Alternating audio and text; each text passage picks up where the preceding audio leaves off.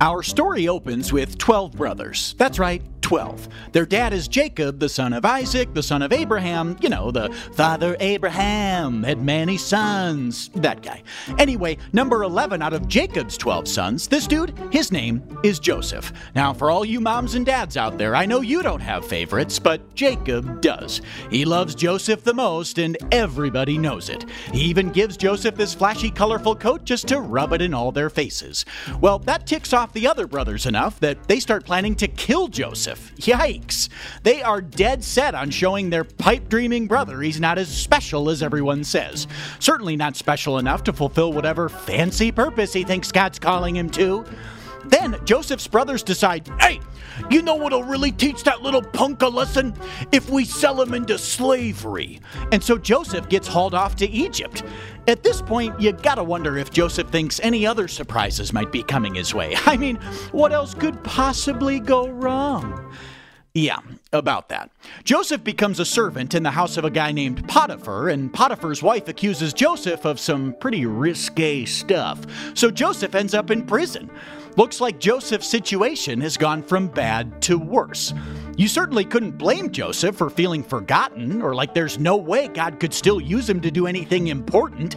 But thankfully, Joseph knows God, and God has something special in store. While Joseph's in jail, he gets on the Pharaoh's good side. So Pharaoh sets him free and basically makes him his right-hand man. That's when Egypt starts going through a famine. And guess who comes to buy food? Joseph's brothers who had it out for him. Now, Joseph could easily get his revenge, but he ends up giving his brothers food, forgiveness, and he ultimately saves his entire family.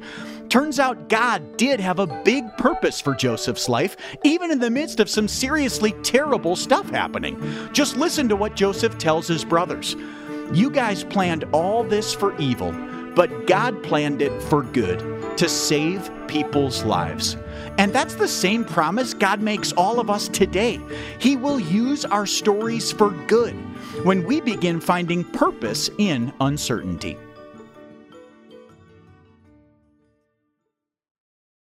Welcome, everybody, to the weekend. I want to start out by a little tease, so I hope you're ready for this. I want you to tell me, rhetorically, what you would be thinking if I said to you that tomorrow at noon at the Eden Prairie Worship Center, I am going to give the first 3,000 people who show up $10,000 each. Not Monopoly money or play money, but I'm going to literally, out of my own funds, give each of the 3,000 people who show up $10,000 each. Now, if you could speak to me from your home or from the campus, wherever you happen to be right now, I'm guessing you would say, I don't believe you. It's a gimmick. What are you up to? I don't think you really have $10,000 to give away to 3,000 people. And probably what would happen is that tomorrow at noon, only a few of you would show up, not expecting any money, just to find out what the gimmick is all about because you didn't have anything better to do. But now I want you to imagine that Jeff Bezos, the founder of Amazon, is standing up here. He's the wealthiest man on earth. Net worth of $182 billion. And he says to you, I promise you that if you show up tomorrow at noon, the first 3,000 people are going to get $10,000 each from me. Do you know what I think would happen? I think some of you would rush in your cars and get here and camp outside. In fact, I am quite positive we would have to hire security for the next 24 hours in order to keep this place from blowing up, so to speak, with people everywhere and fighting to get in here. Now, what's the difference between me saying, I promise you $10,000 tomorrow, and Jeff Bezos saying, I promise you $10,000 tomorrow? The answer to the question is capacity. Capacity. You know that he can make good on his promise. You doubt whether I can make good on my promise. And even if I had the money, you know I'm Dutch. You'd have to pry it out of my hands, right? But you know that Jeff Bezos can easily pay off everybody $10,000 each. Well, I want you to know this weekend, as we've been looking at the life of Joseph, we have discovered that God has the capacity to make good on his promises. I love this passage. It comes out of Hebrews chapter 6, and it says in verse 18, so God has given both his promise and his oath. These two things are unchangeable because it is impossible for God to lie. Then he says, therefore, or based on this, we who have fled to him for refuge can have great confidence as we hold to the hope that lies before us. And he's talking to believers, some who are undergoing a lot of persecution. He's saying to them, even though you're being afflicted by persecution, and even though the devil is after you, I want you to know that you can trust God as your refuge. God is going to make good on his promise. There is a future that's ahead of us that lies before us where we know someday we're going to be with him. And someday he's actually going to defeat evil completely and establish his rule and reign on this earth. And so what the writer is saying is, because of God's capacity to produce on his promises, we can have this faith, we can have this trust in God that he's going to make good. You know, I like this saying about God and how he works, even in the midst of difficulties and in the evil world. It goes like this.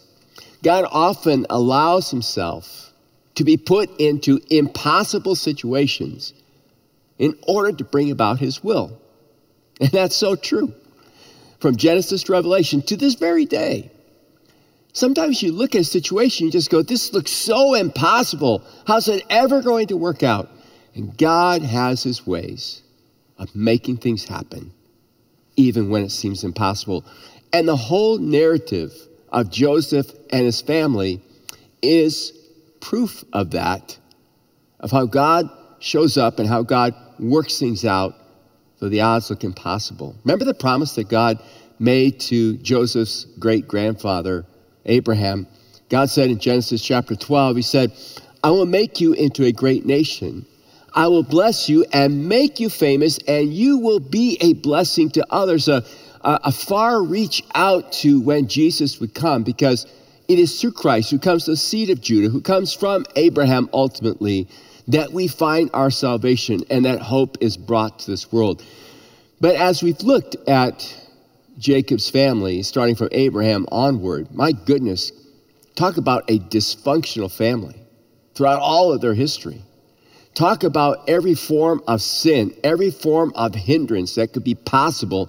I mean, from a human perspective, you don't know how on earth they're ever going to become a nation. And you have no idea how they're going to be a blessing to the whole world. But God pulls it off in every case, no matter how impossible or how rebellious and how difficult his people might be. And that is still true today in our lives, your life, my life. Despite all the stuff we deal with, despite this evil world we live in, God has the capacity to make good on his promises. He's a great God. He's a strong God. He's a good God. And so that's what leads Joseph to this conclusion that we're going to look at in chapter 45 and verse 8. He kind of reflects on his own life, and he's now talking to his brothers. He's revealed himself to them. He says these words. He says to them, so it was God who sent me here, not you. And he is the one who made me an advisor to Pharaoh, the manager of his entire palace, and the governor of all Egypt. It's as though Joseph is saying, look, you guys meant harm toward me. You behaved wickedly toward me. I've endured a lot of evil at the hands of Potiphar's wife, who falsely accused me of raping her. I was a forgotten prisoner. But in all of that, I believed in the promises and the providence of God. I knew that God would make good on those dreams that he gave me. I knew that God had a plan. So it didn't matter what I was going through. I just knew that no matter how much evil was coming at me, no matter how impossible it looked, God was going to work things out. I want to ask you a question. Do you have that same conviction? I've been asking myself that too. Do we as a church have that same conviction that no matter how challenging our lives become or our culture becomes, do we believe that God is in control? That God is working out his will, even if I don't understand how it's all going to work out? I think it is so very important that in the day and age that we're living in, that we wrap our minds and our hearts around that very significant truth. Because there's a lot of evil coming our way. I mean, it's been around forever, right? Ever since the garden, human beings rebelled. But you feel its intensity, particularly in our society today, where there's so much loud, outspoken desire to cancel, right? To cancel the existence of God, to cancel the veracity of Scripture, the truth, the fact that it's truth. To cancel moral absolutes that the Bible speaks of. To cancel Jesus being the only means of salvation, that he is the Son of God, that he was born, he lived, he died, he was buried, he rose again, that he offers eternal life to any who will put their faith and trust in him alone, that he imparts his Spirit to us, that he's ascended to the Father, and he's coming back again. In a world that wants to cancel all of that, in a world that wants to challenge that, in a world that wants us to compromise that, as we feel the pressure of that, are we willing to believe and trust that despite all the evil that's going on around us, hey, and be honest, sometimes even in us, our own sinful nature, do we believe that God is carrying out his purpose, that God is going to accomplish his divine will around us and in us and in his church? I came across an article recently that kind of emphasizes what I'm saying. It was actually appeared in the LA Times, and it was written by a secularist, Phil Zuckerman. And in it, he was referring to this Gallup poll that just recently came out that says that the decline in churches is on the increase, that there are less and less and less people who are going to church. And he says this is just great news. In fact, I've got a little quote by him in which he says, "It is good news to know that religion is on the decline in America. It's to be welcomed and it's to be embraced." I read that and I thought to myself, wow, what a negative attitude and what a misconstrued statement to make. Because while mainline denominations are declining in attendance, the truth is churches that are truly on fire for Christ are actually growing and gaining. God is at work. But nonetheless, we feel the winds blowing against us. And we got to understand, how is God working in all of this? Someone who's helped me understand how God works when evil is truly present and when evil is working so hard is a preacher who lived 185 years ago, Charles Simeon. He was a great leader, a great mentor, a prolific preacher.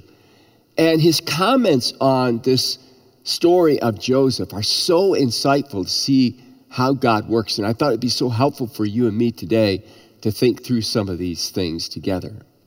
So here's what I think we need to know about how God works in the midst of an evil world. First principle is simply this. We need to know that while God is never a partaker in the actions of evil people, he can accomplish his purposes through their activities. We live in an evil world. We're all sinful human beings. We're all going to act out of our sinfulness. It doesn't handcuff God. Well, God doesn't cause or partake in that evil and that sinfulness. God can still take those actions and work out his purposes. And the story of Joseph just displays that all over the place. I don't have to say a whole lot about that. We just look at the life of Joseph and we see how God took all the evil that was intended by the various individuals and worked out his will. See, human beings have inclinations and they act on their own inclinations. Sometimes they're good inclinations. A lot of times they're bad inclinations. It doesn't limit God from being able to still carry out his purpose and his will. So you might be experiencing some things in your life, in your home, in your family, at work where, people are behaving badly and you're kind of suffering the consequences of that, like Joseph did. Don't think that God is absent. Don't think that God can't work in your life and bring about his purpose in your life. Like Joseph, you might have to be patient. I might have to be patient. We might have to be patient. God is at work. God is in control. Let's look at our second principle. Know that God allows people to reveal what is in their hearts. Know that God allows people to reveal what is in their hearts. So we are all sinful human beings, and oftentimes we reveal what's in our heart by things we say and things that we do. And those who do not know Christ in particular, and those who are anti-Christ, will oftentimes reveal what is going on in their lives. And God allows that to go on display. And oftentimes what triggers that is you and me. And what I mean by that is oftentimes we bring out, as believers, we bring out the worst in some people. Because not everybody is for the truth. Not everybody is for God. I thought about those words of Jesus in Luke chapter 6, verse 22, where he says, "Blessed are you when people hate you and when they exclude you and revile you and spurn your name as evil on account of the Son of Man." In John chapter 15, Jesus says, look, when they persecute you, understand they persecuted me first. And they're persecuting you because they hate me. And God allows that sometimes to play itself out. But it doesn't mean that God is not in control. God can even use that action to carry out his will and his purpose. And perhaps some of you are in a situation right now where because you love God and because you are living by his truth, not obnoxiously, I hope, not getting in people's faces. I'm not talking about the bad way many evangelicals have behaved, particularly this past year, and kind of, have brought on what we don't need. I'm talking about when you just simply go about trying to live your life, trying to honor God, trying to live by his truth. You may be facing some flack. You may be facing some real pushback from people, maybe even in your family or outside your family. And God allows that to happen.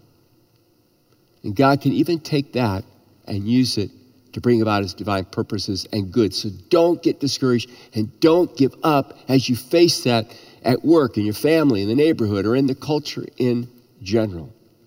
Don't let it beat you down. God knows what he's doing. That leads us to a third principle.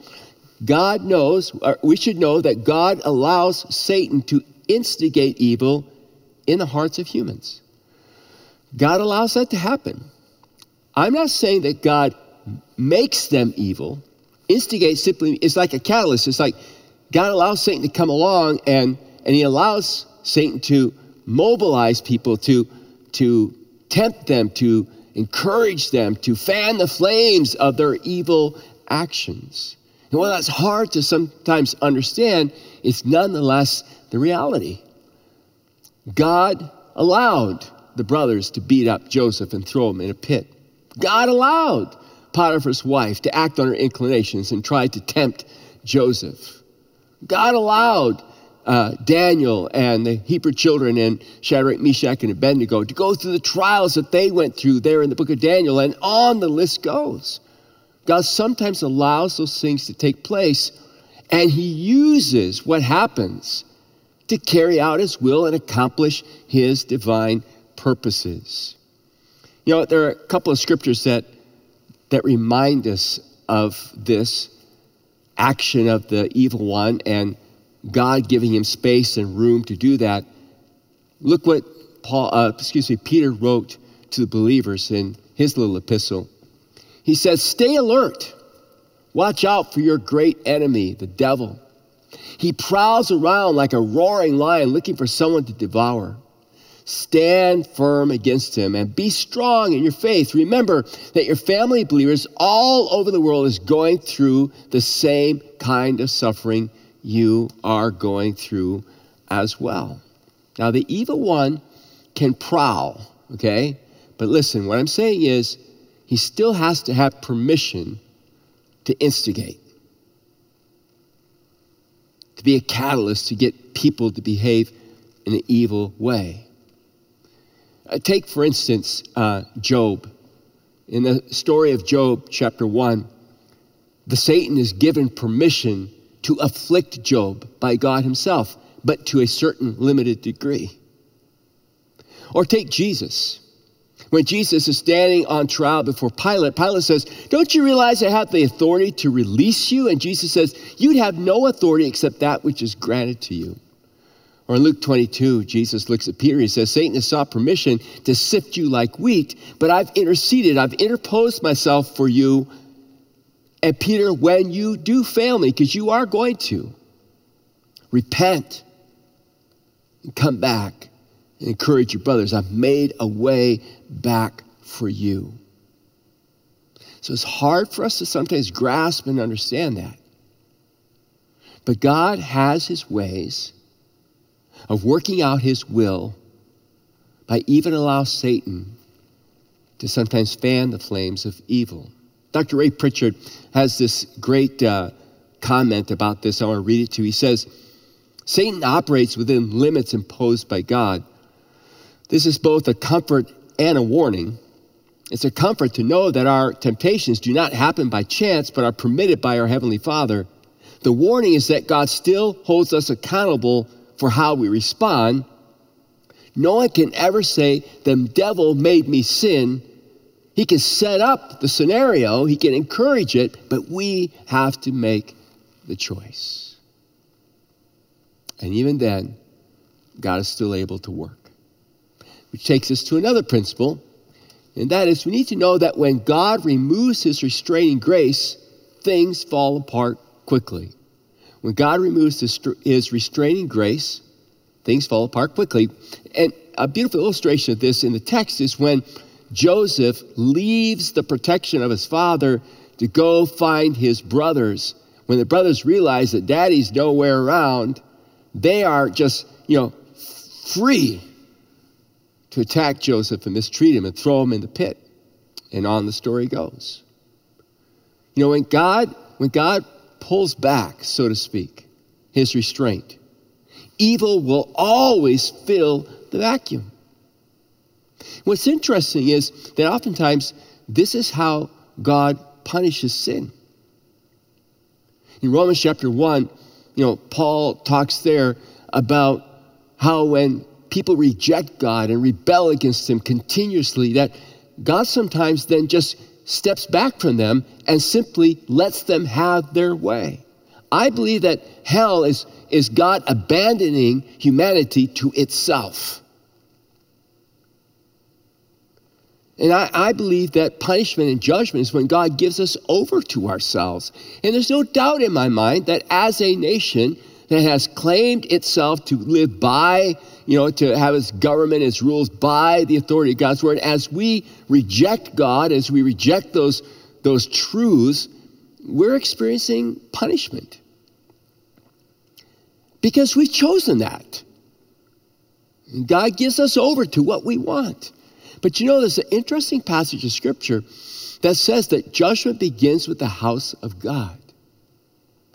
And I can't help but wonder if the church is undergoing some punishment and discipline from God, because we've tried to politically make things right. We've tried through other venues, through money or through plans or through programs to turn the world around, and we've forgotten that only Christ can turn the world around. And we can't politicize Jesus. We can't politicize the gospel. We can only witness to it. We can only live it out and demonstrate it in our lives. And Jesus says the way we do that is not by being mean and aggressive and angry, and to fight with each other and to fight with others. Throughout the gospel, Jesus emphasizes love one another. By this shall all men know that you're my disciples, if you love each other. And if you even love those who be your enemies. That's one of the ways that God dealt with his people sometimes. To get their attention, to humble them, he just pulled back his restraint and let them fall into the hands of their enemies to wake them up. And perhaps this is the time when God is saying to his church, particularly in this country, wake up. I'm going to pull back. I'm going to let you experience what it's like when you don't trust me, when you don't do things my way. Some passages of Scripture remind me of how God did that with his own people. Come out of, for instance, Psalm 81, verse 11. It says, but no, my people wouldn't listen. Israel did not want me around, so I let them follow their own stubborn desires, living according to their own ideas.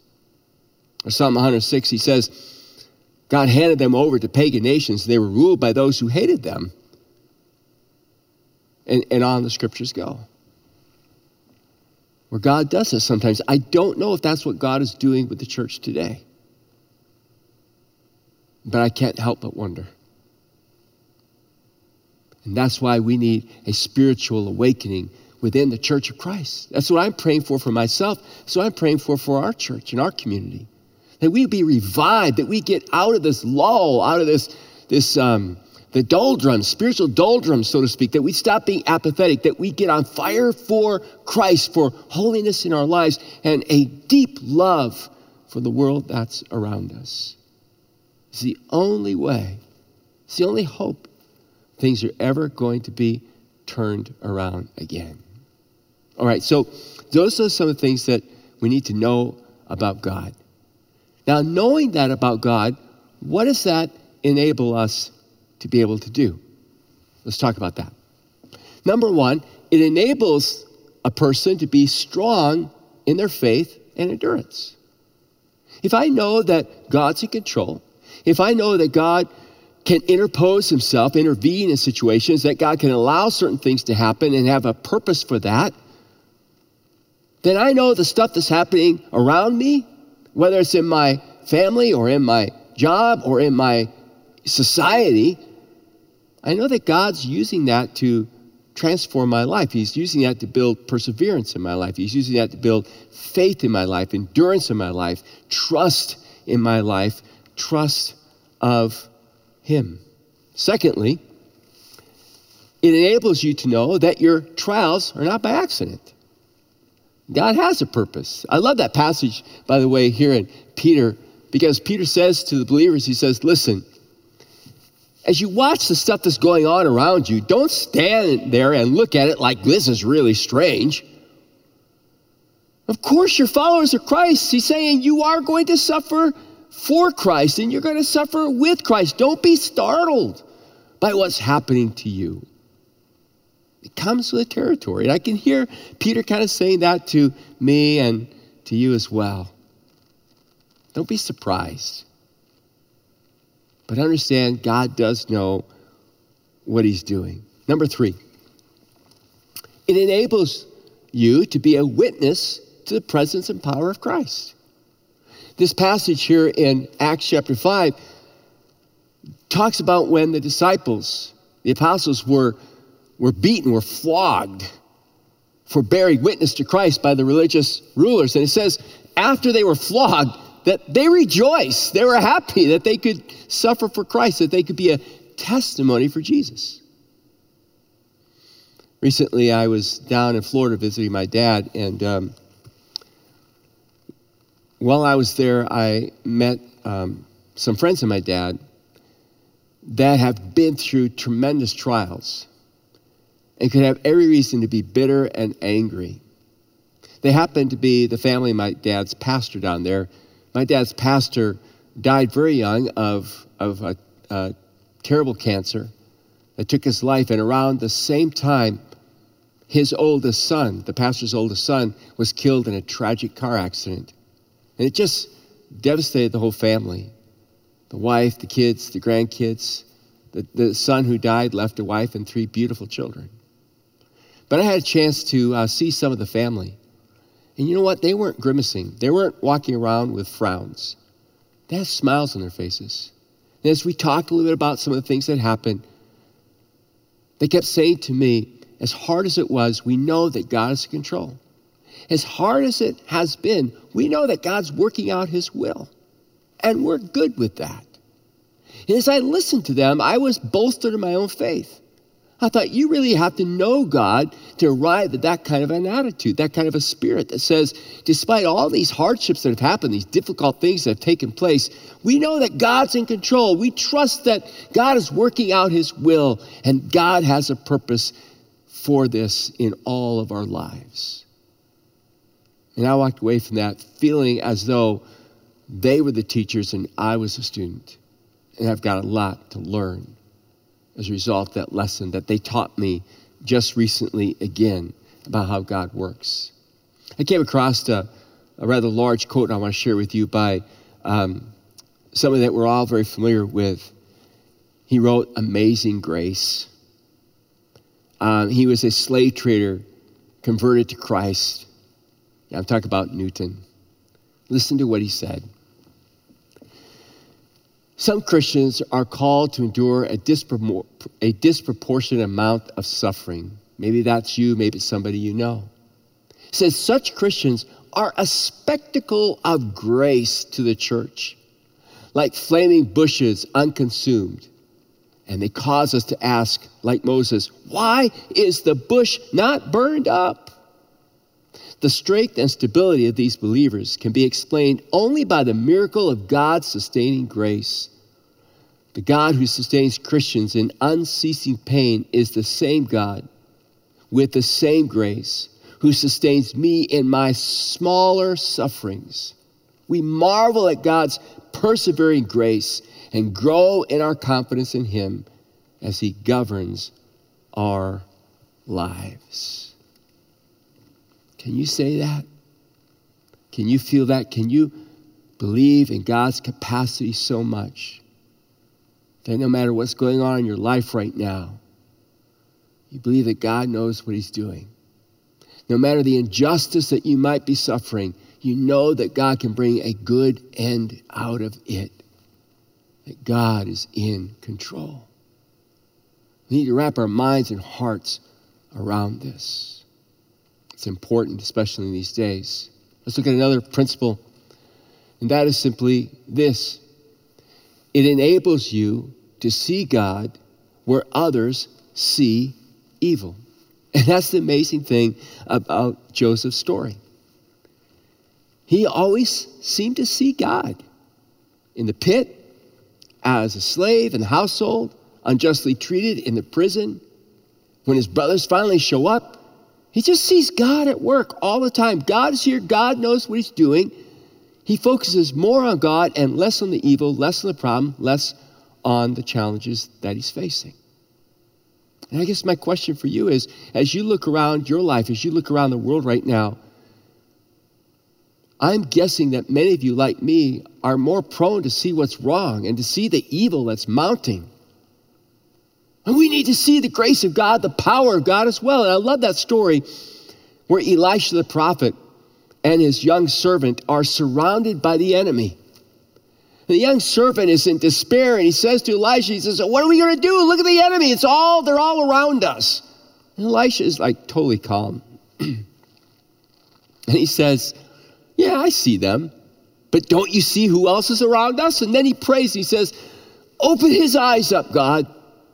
And all of a sudden, this servant has supernatural vision, and he sees surrounding that army a far greater army of horses and fiery chariots, the army of God.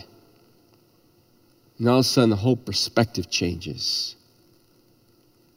As God blinds that human army, and Elisha leads them away into an interesting situation you can read about later. But I was thinking to myself, who and what are you looking at right now? Who and what do you see? Our tendency is to see outside of ourselves. And I'm not saying we shouldn't. But have you ever taken a look inside of you? As a believer, look what's inside of you. Look what John told believers way back when. Look what he said to them. Look at what he said to them to look for. 1 John chapter 4, verse 4, but you belong to God, my dear children. You have already won a victory over those people because the spirit who lives in you is greater than the spirit who lives in the world. And I'm just going to ask you if you believe that or not.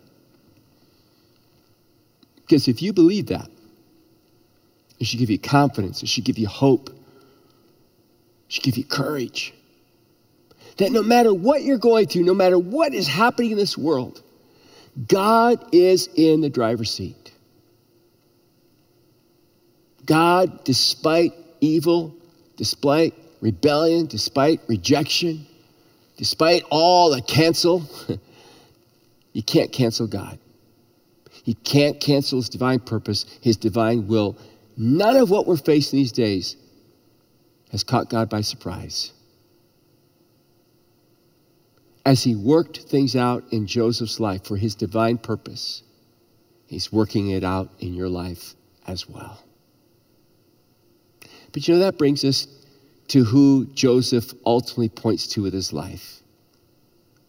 And that is Jesus. Now, have you ever thought about Jesus in his humanity? I mean, think about the evil onslaught that he faced, the injustice that he faced, the hate that he faced, that was thrown at him. And in the midst of all of that, Jesus had to believe that his Father was in control, that his Father knew what he was doing, as impossible as it must have seemed. And when Jesus was crucified on the cross, hanging there, he had to trust his Father that he would raise him again from the dead. And he did. And that's what we just celebrated this past Easter. He is risen. Why? How? Because his Father had the capacity.